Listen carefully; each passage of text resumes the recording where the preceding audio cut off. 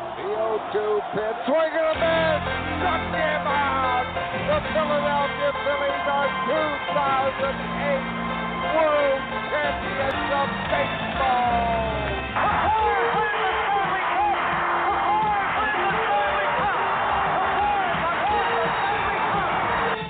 The Eagles are headed to the Super Bowl.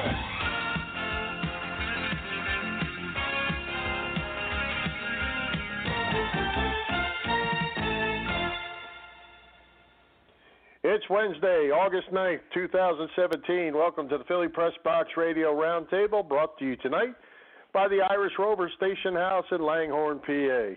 I'm Bill Furman. I'll be your host tonight, along with my partner, Jim Chet Chesko. And Chet, it's been a bit of a sad week around Philly with the passing of Darren Daulton, which we will certainly talk about. We'll be talking to former Eagles All-Pro safety Bill Bradley, and we'll go through our list of 4 broadcasters that will be on the Philly Pressbox Radio Hall of Fame ballot as well. Yeah, busy show, Bill, with 2 awesome guests. And, we will lead with an interview related to the passing of Darren Daulton, one of the most popular Phils ever and a key guy on that fun-to-watch 1993 squad who left us way too soon, just 55 years of age. Well, and I know you had a chance to catch up with Chris Wheeler to talk about Dutch and his impact on those Phillies. Tell us about your conversation with Wheels. Yeah, Chris, of course, was a full-time Phils broadcaster during Darren Daulton's entire Phillies career, and I know he thought very highly of Dutch, and I thought I'd get his thoughts on the loss of that popular Philly, an all-around great guy. Wheels, it's been a tough year for the Phillies family, losing 3 legends in Dallas Green, Jim Bunning, and now, of course, Darren Daulton. We've been hearing the last several days from a whole bunch of Darren's former teammates, and the first thing every one of them mentions is his leadership. What is it that made Dutch such a great leader? So many different personalities in that clubhouse. Jimmy didn't want to be in there all the time, and the coaches didn't want to be in there all the time. Even though we had a couple of tough guys in Bo and Vukovic, they didn't want to do it all the time. So they asked Darren to do some things that wasn't necessarily his personality or his nature, but he did it, he ran with it, and he just did an amazing job of jumping guys when they had to and patting guys on the back when they needed that too. And it all worked for that one season. It was pretty amazing to watch. Now, Daulton's career numbers are fairly pedestrian, a .245 average, 137 home runs, but I guess sometimes a player's numbers don't tell the whole story. Yeah, that's so true. And, he talked about leaders. A starting pitcher can't be a leader. A bench player can't be. A bullpen guy can't. You got to be an everyday player. And if you're an everyday player at a brutal position like catcher in the major leagues, the way he was, with all his physical problems, he just... I think they watched him, too, and they saw how in pain he was. And a lot of times he had those ice packs on his knees. He had them on his shoulder. He was always wrapped up like a mummy, I used to say. When you'd see him, you'd go in the clubhouse afterwards, and he'd meet with the media, and he'd be sitting there with all these bags all over him. And it took him a lot to be able to play. So, yeah, I think a lot. You're right about that. Sometimes you look at a guy's numbers, and they're overinflated in a way, or maybe they're underinflated on what their importance was to a team. And in this case, not only to the team, but the position that he played on that team, where he had to handle the pitching staff, what he was doing in the clubhouse, and also the fact that he did produce numbers. Darren walked a lot, too. He set the table for guys behind him. He had some power, and he drove in some runs, and he had a lot of clutch hits, too, in his time with the ball club. So, yeah, you look at it, he's not a Hall of Famer or anything like that. Hall of Fame human being, in my opinion, but certainly not a Hall of Fame baseball player. He certainly was terrific in 92 and 93, topping 100 RBIs both years, leading the league in 92, in fact. But as you mentioned, he had to battle through a slew of injuries, the bad knees, the broken collarbone. Yeah, I just wonder how much better those career numbers would have been had he not taken such a physical beating. Well, especially when you're talking about your legs, because anybody who plays sports will tell you if you don't have your legs, if you don't have a base, you can't compete. And in baseball, hitting is all about your base, being able to use your legs when you hit. You can't hit with just your upper body or not much is going to happen. And not only did he have problems with his knees, but it's not like he was playing a position that was going to make his knees healthy. Up and down in that heat and cold and all the different conditions that you play in in Major League Baseball in the toughest position in the sport. We just keep talking about it, and I'll never get tired of it because it's something I so sincerely believe. He was just a special person in many ways as a baseball player, sure, and everybody saw that. But what he did behind the scenes and what kind of a human being he was, and people who had contact with him always talked about what a nice experience it was to meet Darren Daulton. And I feel so lucky to have known him since he was, I guess, 19 is when I first met him. Yeah, I met Darren several times, and he was always fantastic, very personable, willing to talk, joke around, great guy. Do you have a favorite memory of Dutch, or Bubba, as you called him? Yeah, Bubba. Oh, he liked that. I don't know where I got that from. Somebody else called him that one time, and I started calling Bubba, and to the day I saw him the last time, I called him Bubba. You know, people keep asking about a favorite story, and I don't have a favorite story. It's just an overall memory of what a good human being he was. And, you know, I've heard some of the other players tell stories about how he would challenge a guy, and nobody really wanted to go nose to nose with him, and he didn't want to fight necessarily, but, you know, he'd always made it clear that in those rare cases that he would be willing to do that. And the way he was so kind with people and with the younger players that would come up, and, you know, the whole Macho Row thing was what it was. He was the quote-unquote leader of Macho Row, but he was not like that. He was a sweet guy from Kansas who just kind of evolved into that. And then when it was over, to be Darren the Kid from Kansas, who was everybody's best friend. But he played the role pretty well when he had to. Wheels, just one final question about a different topic. The current Phillies are not having a great season. They're on pace for 102 or 103 losses as we speak. So what do you want to see, or what should we be watching for over the final 7 weeks of the season? Oh, boy. You know, the thing that's most disappointing about this team is a few of the guys that you're really hoping progress and are pieces for the future have not. And they've kind of been running in sand all year. You know, one minute you think you got something, next minute you're not sure what you have. Pitching's been very, very disappointing. A lot of the young pitchers you hope are out of there. And, you know, Nola's emerged, and you thought he would if he were healthy. But some of the others have not, and they've been very, very disappointing. So I guess if you were to bring anybody up, that they could come up and play at this level before you get into September, when the games really don't mean anything, and move along and progress as major league players. And they hustle. They do. They try. They do their best. They've been involved in such a ton of one-run games. And, you know, when you're not a good team, Chet, you lose those games more times than you win them, and that's what's happened with them. But they don't quit. They do their work. The manager and the coaching staff stays on them, works with them, does everything they can to make them better. But there comes a point where they either get better or they don't, and that's what I hope more than anything, is that some of these guys that we hope for the future are big-time players get to that point. And if not, then they're going to have to regroup and decide to move on and not fool themselves, in my opinion. And there you have it, my chat with Chris Wheeler about Darren Daulton and a couple other topics right there. Good guy, Chris Wheeler, and we're glad he was able to do that on short notice. Yeah, he certainly knows Dutch well, and good stories, and you could tell in his voice that he knew we lost a good friend there, and hopefully that's it. We've got 3 this year. That's plenty. Yeah, that's for sure. That's for sure. Tough year in that situation, and a tough year for the Phils on the field as well. So hopefully things will improve there. That's right. Well, we'll talk a little more about Dutch before we're through, but hey, we will be talking a little bit later about our class of 2017 Hall of Fame broadcasters and announcers, and we'll have our poll up tonight after the show. Harry Callis was picked last year in our first year, left us with 3 legends on the ballot. So the fourth one we will talk about shortly tonight, but we will have Gene Hart, Merrill Reese, and Bill Campbell are the 3 returning, and we'll announce our fourth one a little bit later on. Chet, let's welcome our next guest of tonight's show, former Eagles All-Pro safety, Super Bill Bradley. Bill Bradley, welcome back all the way from the state of Texas. You bet, man. It's a little bit warm down here, but it sure gets you in shape if you're weed eating and mowing. You fighting them 100-degree days down there? Oh, I know it, man. I'm in the river all day long or in a pool or something, but it's kind of cool. It gets your system going pretty good. I hear you. I bet. Hey, Bill, this is Chet. It was great seeing you once again in June at the annual Dick Vermeil golf outing, which is always a wonderful event. And we have you on the show because, well, of course, you're a legendary Eagle. That's one thing. But it's also preseason football time. And, you know, Bill, people complain about the fact that there are 4 preseason games. When you played in the early 70s, there were 14 regular season games and 6 preseason games. What the heck was the NFL thinking back then? Oh, gosh, I don't know. And plus, we went to training camp for all those 6 weeks, and you didn't have any rules and regulations, so you could have as many scrimmages or do whatever you wanted to. And then even on top of that, we got per diem. I think it was $12.50 or $16.50 a day, something like that. Oh. Hey, Bill, I have one follow-up. I heard Ray Didinger talking about Dick Vermeil's arrival in 1976 and the fact that his first NFL training camp as Eagles head coach was pretty grueling. Now, you were there. How tough was it in 76? Oh, gosh, especially when you're at the end of your career and you ain't got a whole lot left in the tank. Those 3 days were atrocious, and you can ask Sizemore or any of them guys, man.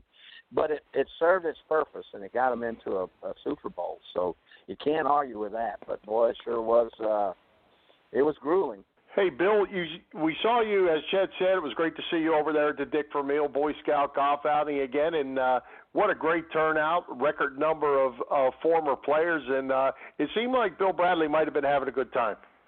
Oh, gosh, we had a great time. We went up, Big Daddy and Carl Hairston and Sizemore and 2 or 3 of us. We went up to the hole about halfway through the tournament, and they were sponsored by Lascaux. It was a fan company. And then when Jaworski came through, Bigfoot Harrison started going, Lascaux is Polish word for quiet. You know how they do at golf tournaments where they raise the sign for the gallery to be quiet? So we started yelling, Lascaux. And he was a big old guy anyway. So we had a ball doing that. And so normally you yell 4 whenever a ball goes off to the right or to the left. We went from 4 up to about 24, meaning 5 was bad, 6 was bad, 7 was worse. And we went up to 20 and just go, 20, 20. And, man, we had a ball sitting out there all day long, and we waited for everyone to come through, and it was a blast. Tom Lukin, myself, Carl Big Daddy Harrison, and then Bigfoot Harrison. Yeah. Well, Bill, I have never seen Bigfoot, since his playing days, and there's not too many guys I feel like really make me feel tiny, but I had to get a picture next to Bigfoot because that is one big human being. Oh, gosh, he's huge. And when he's holding up the Lascaux sign, you do get quiet. But anyway, we had our own little fun there, and it was a blast. We did it for about an hour and a half or 2. Just laughed and laughed and laughed. It was a blast. Oh, I think Lascaux ought to give us some fans out of the deal. Hey, Bill, I mentioned it is preseason football time. The Eagles play their first game Thursday night. I don't know if you ever get to see any Eagles preseason games down there in Texas, but what should we here in the Northeast watch for in these games that don't count? Well, I would start looking for how well the quarterback's matured over one season, and seeing how he's throwing the ball, if it's on time, if it's leading, if it's thrown behind, this and that and the other. And, of course, it's going to be early, so some of that stuff's going to happen. And then about the number 2 thing I would look for is if they can get the running game going with the O-line, and then that will spur the play-action pass game going. And then just on third down, see how the O-line's protecting for different situations, 3rd and short, 3rd and medium, 3rd and long. And it's pretty cool. This is when they start finding out what kind of a team they're going to be able to work with when it starts counting. By the way, the coach there, I think, is really a neat guy. He's easy to talk to as a former player and very down to earth, and pretty much got both his feet square on the ground, man. Yeah, I like him. I like him too. I'm just hoping we get some wins. But hey, shifting gears, I wanted to ask you about your Longhorns. Tom Herman is the new coach down there. Are you pretty excited about what's going on in Austin? Well, we always are at this time of the year, but it's like when I visited with him a time or 2 right toward the end, being a little bit funny that we are sometime, I said, hey, man, I'm not from Texas. I'm from Missouri. And he looked at me and said, I thought you were from Palestine, Texas. I said, well, yeah, but this week, when we start this season, I'm going to be from Missouri. You got to show me. And because everything now is, and it's good. It's all hyped up stuff, and you're getting ready for an exciting season. It has to be that way. But we'll see what happens, and I think he's on the right track, and I know he will manage football games well, and I don't know they'll play really good, but they're kind of like the Eagles now. They got a very young quarterback, too, throwing the ball, so they got to mature him up pretty fast, and just like they have in Philly. And I think both Philly and my alma mater is going to do well this year. They're going to have some tough games, but they're going to get over the hump, I believe. Everybody in this part of the country and in the South, especially in the Big 12, they want Texas to be relevant again because it just makes for a better Big 12 notoriety. Absolutely. I can't remember, Bill, if we talked about this the last time you were on with us, but after retiring, you did a lot of coaching, 30 years worth, in fact, including several seasons up in Canada where, as an assistant with the Toronto Argonauts, you won 2 Grey Cups. That was pretty cool, I imagine. It really was, and then the coolest thing about that is that we had a little bitty quarterback, not a little bitty, but a smaller quarterback named Doug Flutie, and everybody knows Doug Flutie. And with Doug, when you're coordinating the defense with Doug, you can take a lot of chances, especially early in the game, because you know that he's going to get you a lot of points, especially up there in that wide-open league. He's going to get you a lot of points, and so you could take chances on defense and really explore the blitz packages and take some chances, and we sure did. We won 2 championships up there, and mostly because of Doug. And then right after that, Doug and I went down to Buffalo to coach. I went to coach with Wade Phillips, and Doug came down as our backup quarterback, and then ended up through injuries and this and that and the other. He won 30 games for us down there. Wow. Yeah, hey, Bill, cool.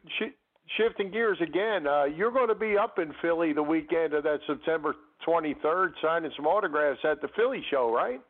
Oh, yeah, we're going to be Frankie Lee, Frank LeMaster, John Bunning, and I will be out at the Valley Forge Casino, which I've never been, and then there's going to be other guys out there. I think Herman Edwards may be there, other people. Yep. Yeah, and Bill Berge and Jaws is going to be there now, and Herm. Loscow. Well, that's going to be pretty cool, and I'm really looking forward to it because when we get together, that is just amazing. And then when I get to the city, because I'll stay an extra 4 or 5 days, and I'll hit the Palladium, the Villa de Roma, the Triangle Tavern, the Palladium, all those old places that we all used to hang out and see all my buddies there. Plus, the food is just fantastic. Of course, I still go to the Originals, the steak place, and Pat's, and everybody else. All the other steak places are getting well known and done there, but I still stand in line and get my steak at Pat's, the king of steaks, the Original, and love it. And I'm not throwing out advertisements for places, although I hope they're listening. I might get a cheesesteak free. I imagine you'll be at the Eagles home opener on the 24th? I'm talking with Brian Patson there and a couple of guys, and I'm hoping to get something done there. And I'll be there whether they want me to do something or not, because I'm looking forward to that. That is just an amazing stadium, and it'll be great to see how they do on their home opener, man. I'm looking forward to that. And, of course, living down here, me and Sizemore, we talk all the time in the Cowboy. Every time we open up each one of our conversations, whether it's on the phone or in person, we greet each other, give each other a hug, and we go, Cowboys still suck. That'll never leave the system, will it? Cowboys still suck. Yep, they do. Oh, hey, Bill, I talked to you at the golf outing, and I passed on to you that Kevin Riley had told us a story here on this show about you and integrating Texas high school football, and you being a key player in that. You referred me to a book, The Kids Got It Right, by Jim Dent, and I did actually go out and buy that book, and I've read it, and what an awesome book, and what an awesome job you did with that. And the names in that book, Bubba Smith and Jerry Levias and Mel Farr and Miller Farr, man, what some great names of Texas high school football. Tell us a little bit about that kind of quick, the whole summarize the story. Oh, it's pretty cool. And I went up there as a punter and a safety. And we had played a North-South High School All-Star game in Texas before we went to the Big 33. Bobby Lang, Doak Walker was our coaches, and that game coincided. It all coincided, and they didn't get the best team up to the Big 33 because it was on the same weekend. So Bobby Lane went to the governor, Conley, and he got the date changed, which was the first time that it had ever been changed. And it was also going to be the very first time that the African-American player was allowed to play in a high school all-star game in the state of Texas. Even though it was in Philadelphia, he was going to be with the Texas football team. And so we go up to play in Hershey, and we stay out as the Texas team on the Hershey estates and all their buildings out there because Mr. Hershey, the way I understand it, was an orphan, and he had a big school for orphans out there. Well, we stayed there, and then the big 33 players from Philly, they stayed in a hotel, a motel. And by the way, they had Mike Reed was their kicker, fullback. Terry Hanratty was their backup quarterback and little halfback, or cornerback as they call them now, and a bunch of other guys that were really good. And so it was the first time where they allowed black players to play in a high school all-star game from the state of Texas. And so I went up to the desk to get when I checked in and to get my blanket and my pillow and this. And they said, "Mr. Bradley, do you want a room with Mr. LeVice?" I said, "Sure." So I get it. Well, they called me back 2 or 3 times, and they said, "Are you sure you want a room with Mr. LeVice?" And I said, "Well, does he have leprosy? What does he got? I mean, he's a football player." And they went, "Oh, yeah, but he's a little black man." And I said, "Well, he's a football player, isn't he?" "Yeah, this is 1965 now." And when our state was just integrated. And so we did that, and we ended up I ended up playing quarterback the second half of the Big 33 game, and my receiver was a young man by the name of Jerry LeVice, who ended up being the first African-American on scholarship at SMU and in the Southwest Conference. And so when I come out the second half, Bobby Lane throws me in at quarterback, and I haven't even played it, practiced it down at quarterback. And so I look out there, and Terry Hanratty, who we still talk, I call him every once in a while. He lives in New York. But I go my first snap on about the middle of the third quarter. I look out there, and LeVice is lined up against Terry Hanratty. And so Terry and I are still friends today because of that game. And I go, "Man, hey, I'm going to go a quick 30. I'm going to drop back 3 steps and wind up, throw the ball as deep as I can. Jerry, I want you to run by Hanratty." And he does it and scores a 70-yard play. So the next time we're down 14-7 at halftime, and so the next time we get the ball, I'll do the same. So we catch up, go 21-14. I believe it was 21-14, and I still never let Hanratty live that down.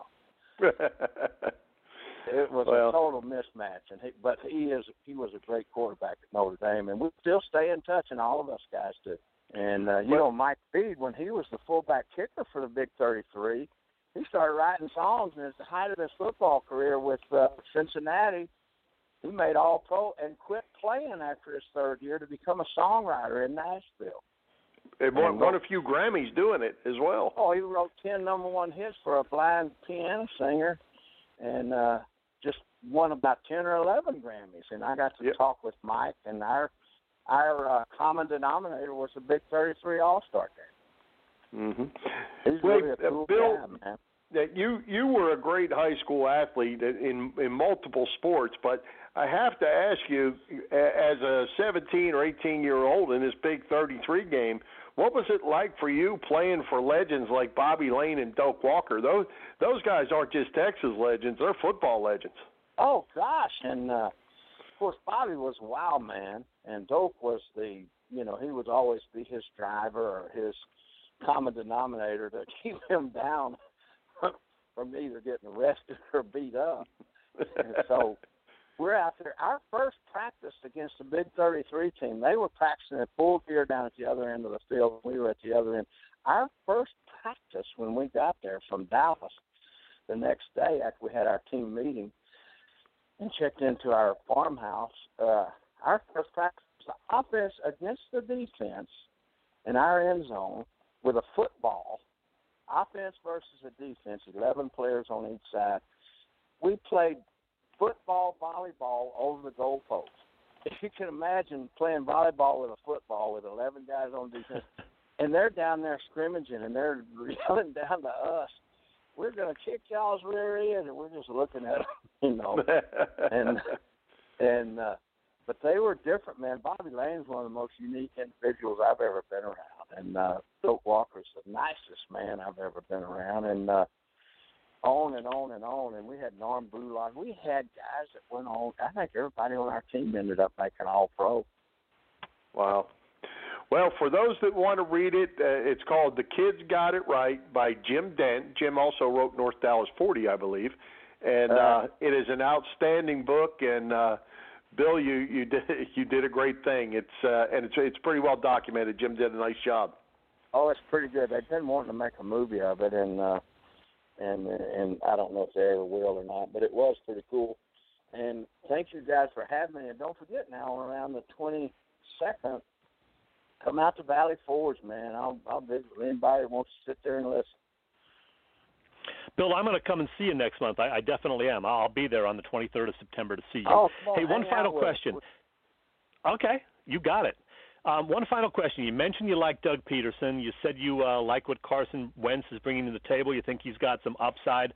So I know you don't follow the Eagles, the day-to-day goings-on, but do you have a feel about the 2017 Eagles and what we should expect here in year two of Doug Peterson and Carson Wentz? Well, I tell you what now, it's gone back. Used to they call the Vikings division the black and blue division with Chicago and that group way back in the day. Now it's turning back. And we always knew that with the Giants, us, and Dallas, that was a real black and blue division. And to that, it's a little more wide open now. But Dallas is going to be well represented, and the Eagles are climbing right up that ladder. This Redskins, you never know what's going to happen with them. They're hot and cold. And then the Giants, and it's I like that division. It's going to be a tough division, so I would say anybody around the 10 to 11 win game season and even maybe a 9 might get you into them. Those kind of things will get you into the playoffs. Very good. Hope you're right. Well, Bill, anything can happen when you get to the playoffs. That's right. Yes, indeed. Just have to get to the dance. Oh gosh. Well, and you got the best fans in the world sitting right there in that city, man. Absolutely. Well, we hope they come out and see you on September 23rd. Please do. Yep, the 23rd. We're coming in on a Friday. And then I think I'm going to go stay down in Center City for 2 or 3 days and go to the game. And really be a good Eagles fan that day. I'm not going to boost I'm going to see you. Anybody, but I'm going to go watch them and pull for them. There you go. All right, Bill. Well, hey, thanks for joining us again. Great stories and great book. I really enjoyed it, and we hope to see you on September 23rd. Go Eagles. Yeah, let's go Eagles, baby. Let's go get them. Let's go get them. If it wasn't for when I played, if it wasn't for Billy Kilmer, I'd have never made All-Pro. He always threw me 2 passes. We played him twice a game, so that's 4-6 year right there. And I never let Kilmer forget it either. He's wonderful too. All right. Thanks, Bill. You're the best. We appreciate you. Love you guys. All right. Thanks for that. Bye-bye. All right, Chet. Good stuff. Hey, let's talk about what's going on over at the Irish Rover Station House this week. Any Eagles specials? I'm not sure about any Eagles specials, Bill, but I do know the Irish Rover has beer specials every Thursday night starting at 9 p.m., I know from experience. And last week they unveiled a slew of new menu items. Tasty new items include a farmer's salad, a turkey burger, gamer's flatbread, and broiled flounder. Plus, the Rover has a new express lunch menu designed to get you in and out in 30 minutes. All express lunch items are just $7. You can add a draft beer for $2. And always great burgers and awesome wings at the Rover. Nice weather this week, so feel free to enjoy the outdoor patio. It's the Irish Rover Station House on Bellevue Avenue in Langhorne and on the web at irishroverstationhouse.com.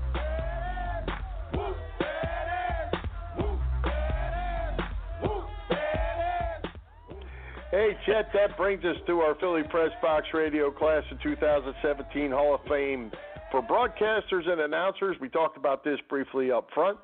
We did this last year for the first time. Harry Callis was selected, which left us with 3 legends on the ballot.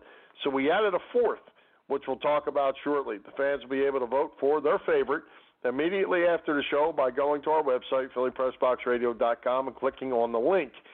Chet, let's get it started with a legendary Flyers play-by-play man, Hall of Famer, Gene Hart. Yeah, you got it. He was born in New York City, but as you know, Gene Hart will forever be remembered as one of Philadelphia's legendary broadcasters. He graduated from Pleasantville High in South Jersey, then went to Trenton State College. He did some play-by-play of high school hockey and other sports in his 20s and early 30s, but really didn't have all that much experience when he auditioned for a broadcast job with the expansion of Philadelphia Flyers just over 50 years ago now. He got the job working initially in 1967 as color analyst with play-by-play voice Stu Nahan. He ended up, of course, taking over play-by-play and staying behind the mic, going from TV to radio and back to TV for 29 years through the end of the 1994-95 season. As you remember, Gene had a rapid-fire delivery, and he announced more than 2,000 NHL games, 6 separate Stanley Cup finals, and 5 NHL All-Star games. One of his most memorable calls, of course, came at the end of Game 6 of the 1974 Cup Final. 13 seconds left in the game. 10 seconds. Morris shoots it down the ice. Ross makes the save. Ladies and gentlemen, the Flyers are going to win the Stanley Cup. The Flyers win the Stanley Cup. The Flyers win the Stanley Cup. The Flyers have won the Stanley Cup. Oh, man, maybe the most perfect call in a championship game ever. As most people know, Gene Hart's signature phrase, which he used at the end of games, was good night and good hockey. A legend for sure, Gene Hart. And speaking of legends, Bill, you've got one to tell us about. I do. Next up is another Hall of Famer, this time in basketball, although he could be in several Halls of Fame. Because he covered all sports, that would be Bill Campbell. The rebound, Luckenbill. Back to Chamberlain. He shoots up. No good. In and out. The rebound, Luckenbill. Back to Rucklick. Into Chamberlain. He made it! A zipper dunk. He made it! The fans are all over the floor. They stopped the game. People are running out on the court. 100 points to Wilt Chamberlain. They stopped the game. People are crowding, pounding him, banging him. The Warrior players are all over him. Fans are coming out of the stands. 46 seconds left. The most amazing scoring performance of all time. 100 points for the Big Dipper. Bill Campbell was a broadcaster for the Philadelphia Warriors, 76ers, Phillies, and Eagles. Among his most famous broadcasts, the Wilt Chamberlain 100-point game you just heard, still an NBA record. That was in 1962. Also, the Eagles' NFL championship win over Green Bay in 1960 at Franklin Field. Bill was the winner of the 2005 Kurt Gowdy Award for induction into the Basketball Hall of Fame. Upon Bill's passing, another on our ballot, Merrill Reese offered the following. He was the greatest in the history of Philadelphia broadcasting. He did every sport in Philadelphia, the Warriors and the Sixers in basketball, the Phillies, the Eagles, of course, college basketball, the pin relays, hosted talk shows, and he was great. I nicknamed him the Dean. He received Broadcaster of the Year award by the National Sports Broadcaster 3 times. He was also inducted into several local Hall of Fames, but was a broadcaster for the Pittsburgh Pirates, Penn State football, and Big 5 basketball games. That would be Bill Campbell. And Chet, you're up, and I know this guy is one of your favorites, Eagles legend Merrill Reese. Yeah, absolutely. One of the legends among Philly sportscasters, the great Merrill Reese, soon to be 75 years old, believe it or not. Merrill, a Temple alum, has been a part of the Philadelphia radio scene since the 1960s and the voice of the Philadelphia Eagles since 1977. He has won a slew of awards, including being named Pennsylvania Sportscaster of the Year twice. And, of course, last fall, Merrill was inducted into the Eagles Hall of Fame. Quite an honor. He's about to begin his 41st season as the Birds' play-by-play voice, and what a voice it is. Under 30 seconds left in the game. From here on in, Pizarczyk can just fall on the football, and there is nothing the Eagles can do. And Pizarczyk fumbles the football. It's picked up by Herman Edwards. 15, 10, 5, touchdown Eagles. I don't believe it. I don't believe it. Here we go, 4th down. They give it to Smith, and they stop him again! They stop him again! The Eagles, for the first time in 24 years, are headed to the Super Bowl. Bob takes the snap. He's back. He fires. Complete to John Jackson. Stretch away. 45-40. 35-30. He's gonna go! Deshaun Jackson cartwheels into the end zone. 64-yard touchdown. He is sick. The kick is up. What a moment. It's gone! And the Eagles win! I love it. Merrill's made so many great calls. Those are just a few of them, and he is still very sharp as a tack.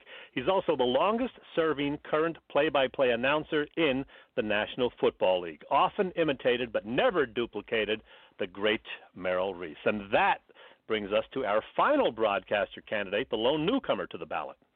The Philadelphia Phillies welcome you to Citizens Bank Park. Batting for the Phillies, Mike Schmidt, Ryan Howard, Chase Utley, shortstop Jimmy Rollins.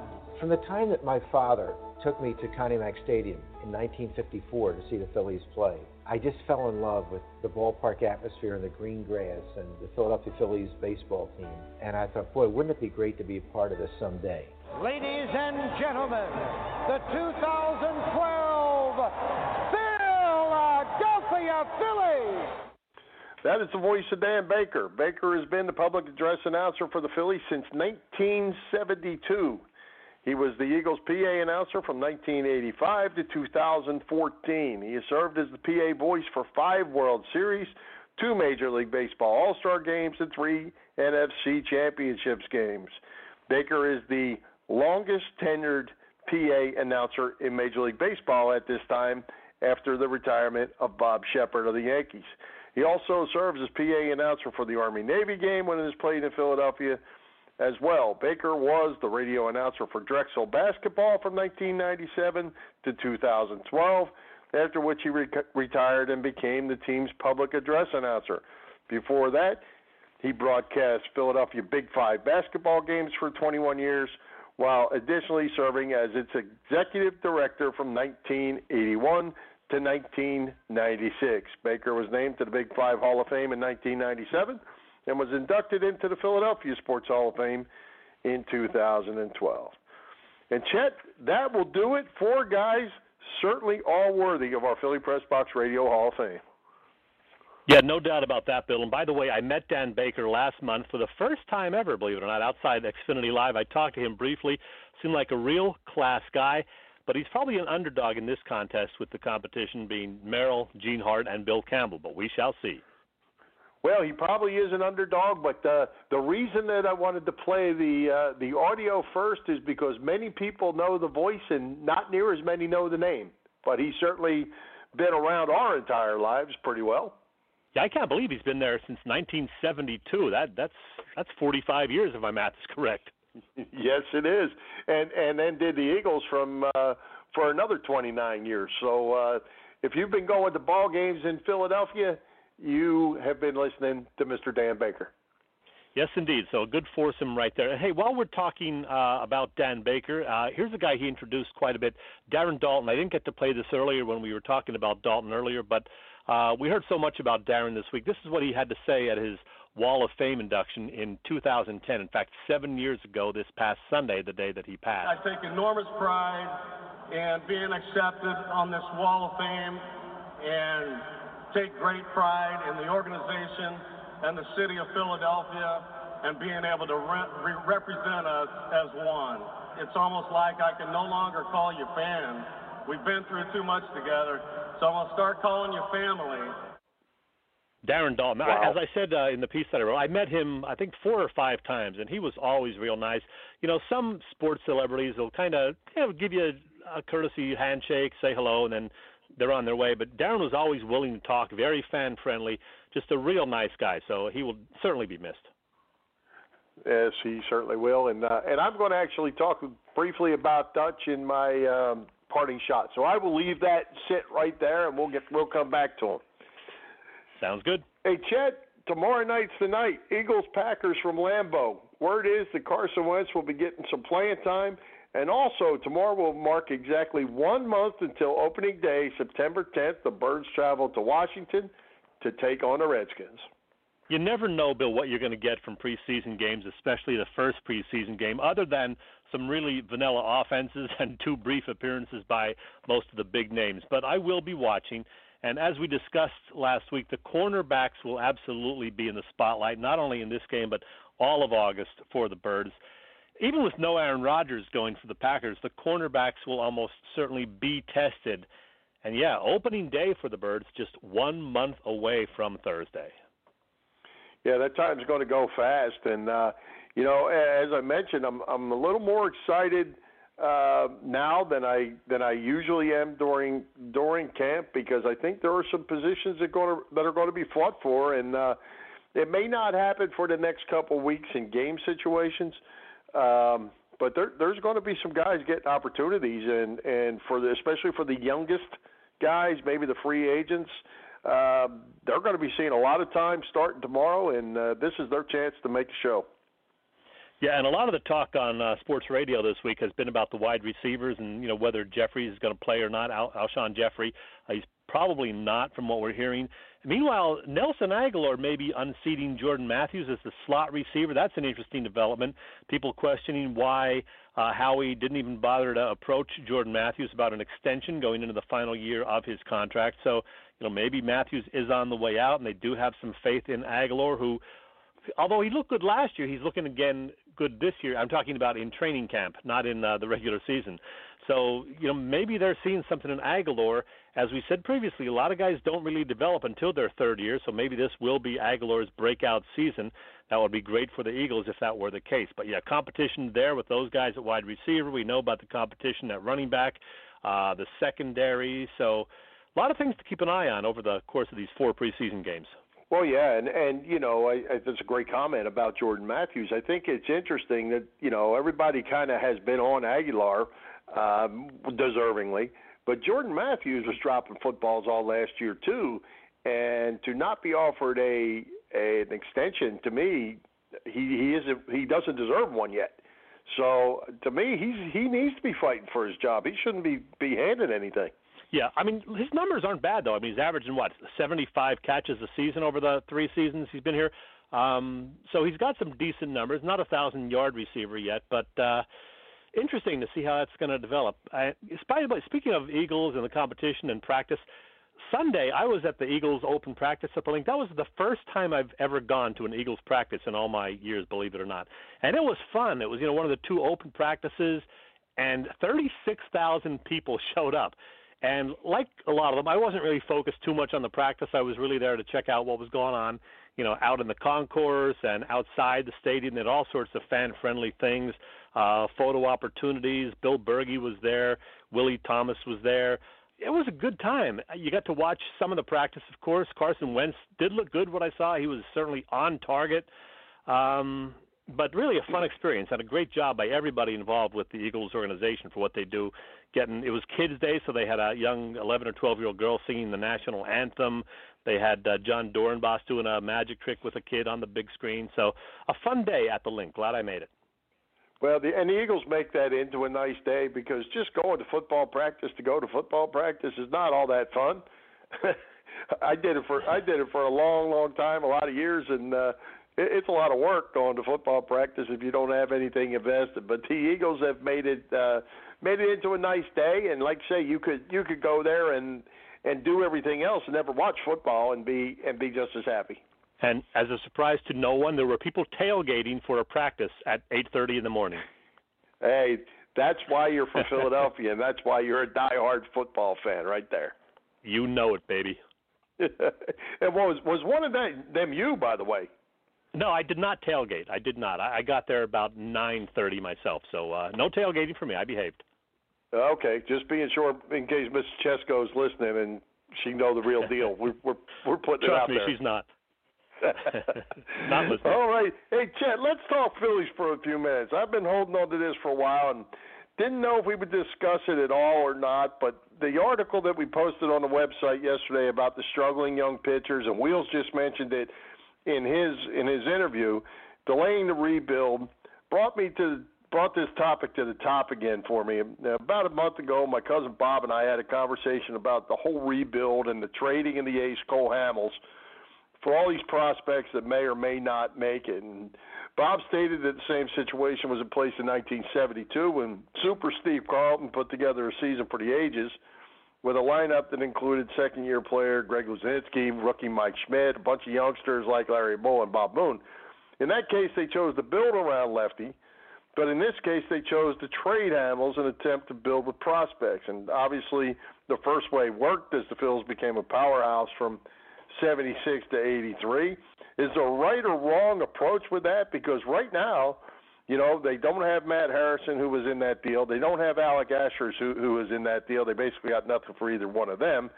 And the only one that's been successful, at least first time around, is Nick Williams, although there's some other guys banging on the door. So what's your take on that? I think I don't know if there's a right or a wrong answer. Yeah, I don't know either. It's the right approach if it ends up working. It's the wrong approach if it doesn't. You know, hindsight's 20/20, as they say. But, yeah, as Chris Wheeler noted, Aaron Nola is looking like the real deal right now. He's had, 8 or 9 great starts in a row, so that's terrific to see. But every single one of the other guys in terms of the young starting pitchers remains a question mark. Vince Velasquez has great stuff but struggles to get through 6 innings due to a couple of high pitch count innings every single outing. Jared Eichhoff showed lots of potential last year, but then he's struggled mightily this season. Jake Thompson's been a real disappointment. I was high on him, and he has not looked good at the major league level when he's been up. Zach Eflin, who had a nice game Tuesday night, has been inconsistent. Nick Pivetta has been inconsistent. So 2018 is going to be a key for a lot of those young pitchers, as well as for the other guys like Jorge Alfaro, Nick Williams, and we'll see what happens with Hoskins. So, yeah, 2018, another key year for this young Phillies organization. Well, and you mentioned all the guys that were in that deal, Eichhoff, Thompson, and Alfaro, besides Williams and Asher and Harrison. And like you say, they're all on the bubble. So, you know, I guess in Carlton's case, you kept him around, and every fourth day he was going to go out and you had a chance to win. And Hamels would have probably put them in that same situation. If everything ended the way it is right now, you're talking about a Hamels for Nick Williams trade. That's not good. No, that's not. But I still think it was the right move. I mean, we don't know if anybody else is going to turn out, if Jake Thompson will get his act together, if Alfaro will get it going, because he certainly looks like he has talent. But I still would have made the deal because the Phillies were going nowhere, you know, a couple of years back.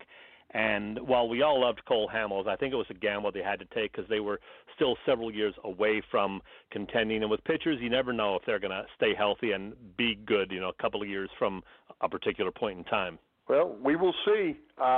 Definitely a philosophy that they chose to go with. And I agree to some matter because they depleted the bullpen in the Roy Halladay trades, Cliff Lee trades, and some other trades they made where they gave up 4 or 5 guys to get those guys. So the bullpen or the minor leagues was definitely in trouble, and they needed some bodies. But you know, you also traded away your ace in this case and some other good players. You know, they had to get bodies, and it hopefully will turn out okay. I'm really curious to see what happens with Hoskins, who's now playing left field for a few games down at Lehigh Valley. I want to see what happens with him. I'm sure they're going to call him up even if Tommy Joseph is not sent packing this month, and I don't think he's going to be. So maybe Hoskins will get some time in left field with the Phillies. We'll see. Yeah, what are you going to do out there now that you've got Nick out there, Nick Williams, you got Odubel who's hitting the ball, and you've got out there that everybody seems high on except me, and now you're going to put Hoskins out there. As far as I know, they still play 3 outfielders.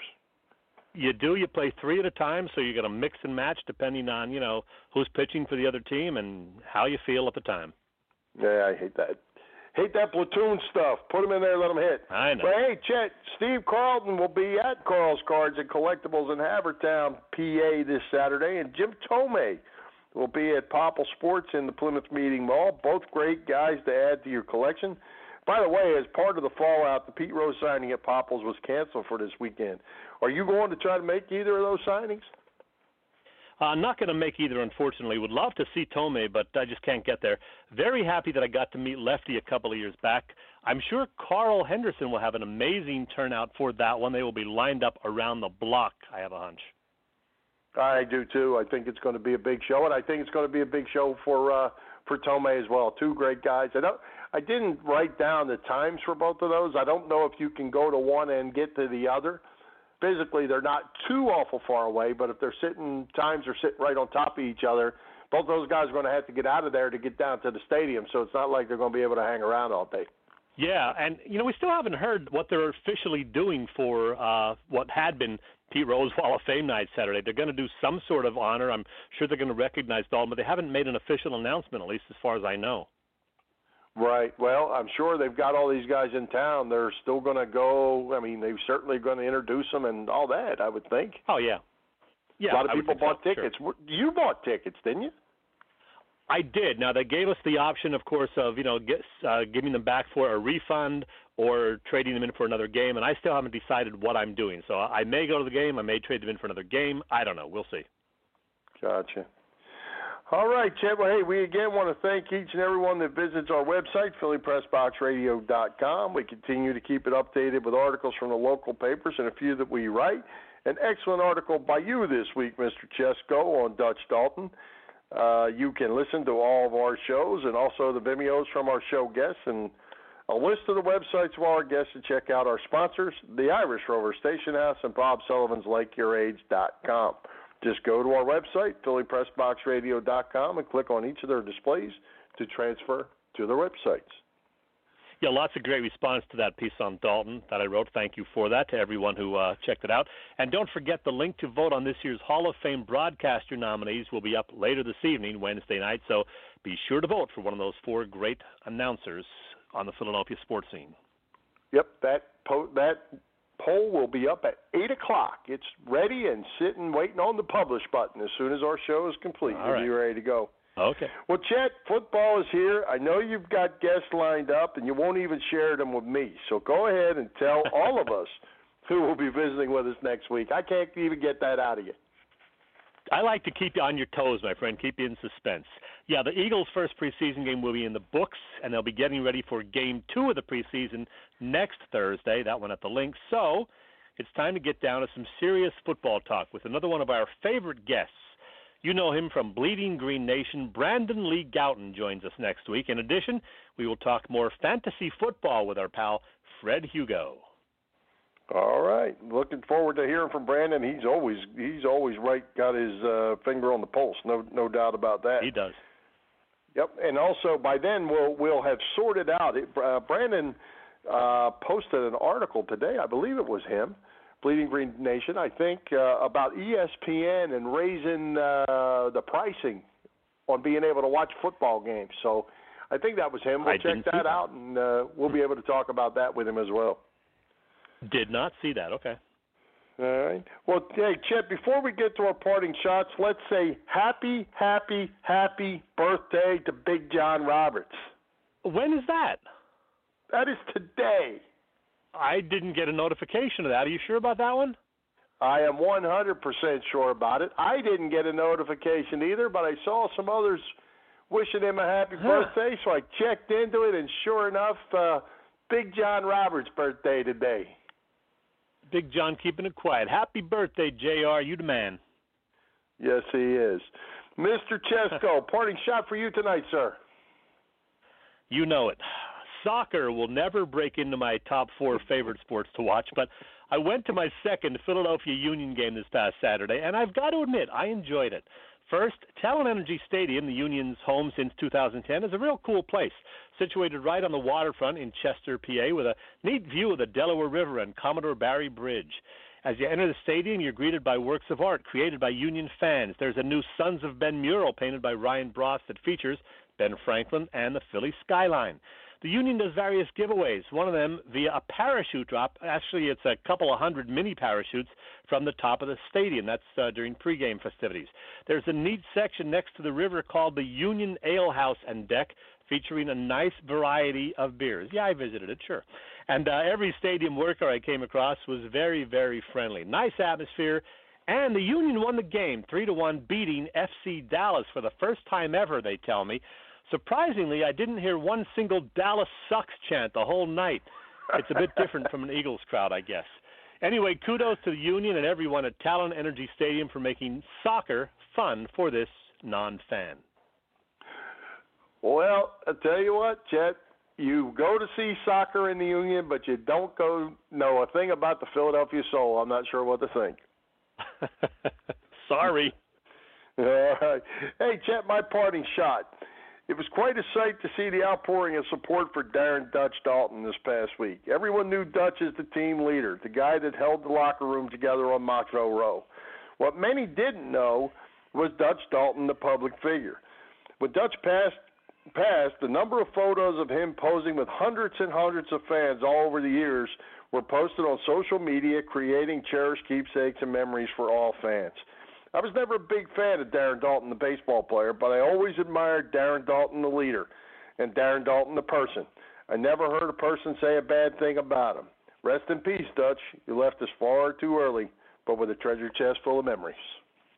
That is the truth. And with that, Mr. Chesko, we've reached the top of the hour, so let's thank our special guests, Bill Bradley and Chris Wheeler, Irish Rover Station House, and Bob Sullivan's LikeYourAge.com for their continued support of the show. For Jim, Chet, Chesko, this is Bill Furman. We hope you enjoyed the show, and we'll join Philly Pressbox Radio next Wednesday, August 16th at 7 p.m. when Brandon Lee Galton and Fred Hugo join us. You can listen through our website, PhillyPressboxRadio.com, our Facebook page, or on the internet at www.blogtalkradio.com/PhillyPressboxRadio, or on iTunes, Stitcher, TuneIn, and Mixcloud. High hopes, Philadelphia sports fans. Like a rhinestone.